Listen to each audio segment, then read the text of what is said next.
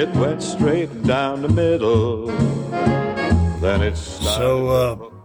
Anyway, one thing led to another, and I just kept playing.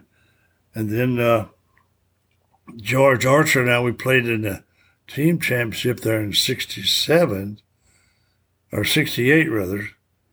And we won that. And after that, I had been visiting Firestone Country Club because they were looking for a new pro. They built a new clubhouse and done a lot of different things. And so they were kind of looking for a pro. And I talked to them for a couple of times, and they said, "Would you be interested in the job?" And I said, "Well, yeah, I'd like to have a job in the summer and play in the winter. Be off in the winter. It'd be perfect." He said, "Well, anyways,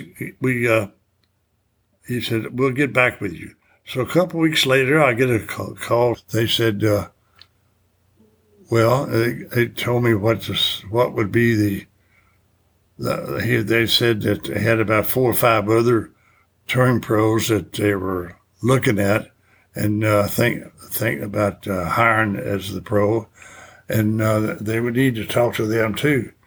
So they left me there, not hanging, but just said, "We'll get back to you." So about 4 or 5 weeks later,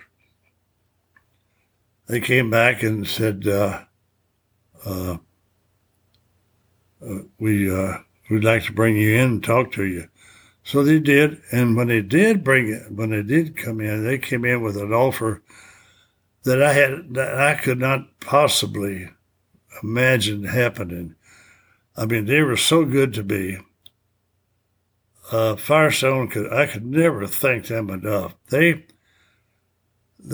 When they changed over in 67, they gave me everything you could possibly, like the carts, the clubhouse, the pro shop, the new pro shop, paid all my help.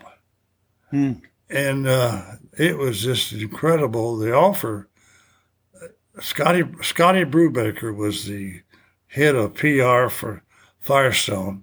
He and Mr. Firestone sat down and we talked, and that's when they told me the deal. Well, I couldn't believe my ears. I said, "Well, absolutely." God, I was elated. So, anyways, I said, "Yeah, I want the job. I'd love to have a job." So that's how it came about.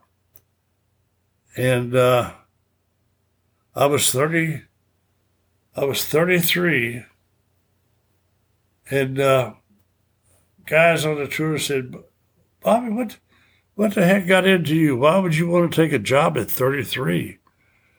Well, you got to understand the situation. After a while, I realized how special it was. We hope you've enjoyed this short track of For the Good of the Game. And please, wherever you listen to your podcast on Apple and Spotify, if you like what you hear, please subscribe, spread the word, and tell your friends. Until we tee it up again, for the good of the game, so long, everybody. Whack down the fairway, it went smack down the fairway. Then it started to slice just a smidge off line. It headed for 2, but it bounced off 9. My caddy says, long as you're still in the state, you're okay. Yes, it went straight down the middle, quite a way.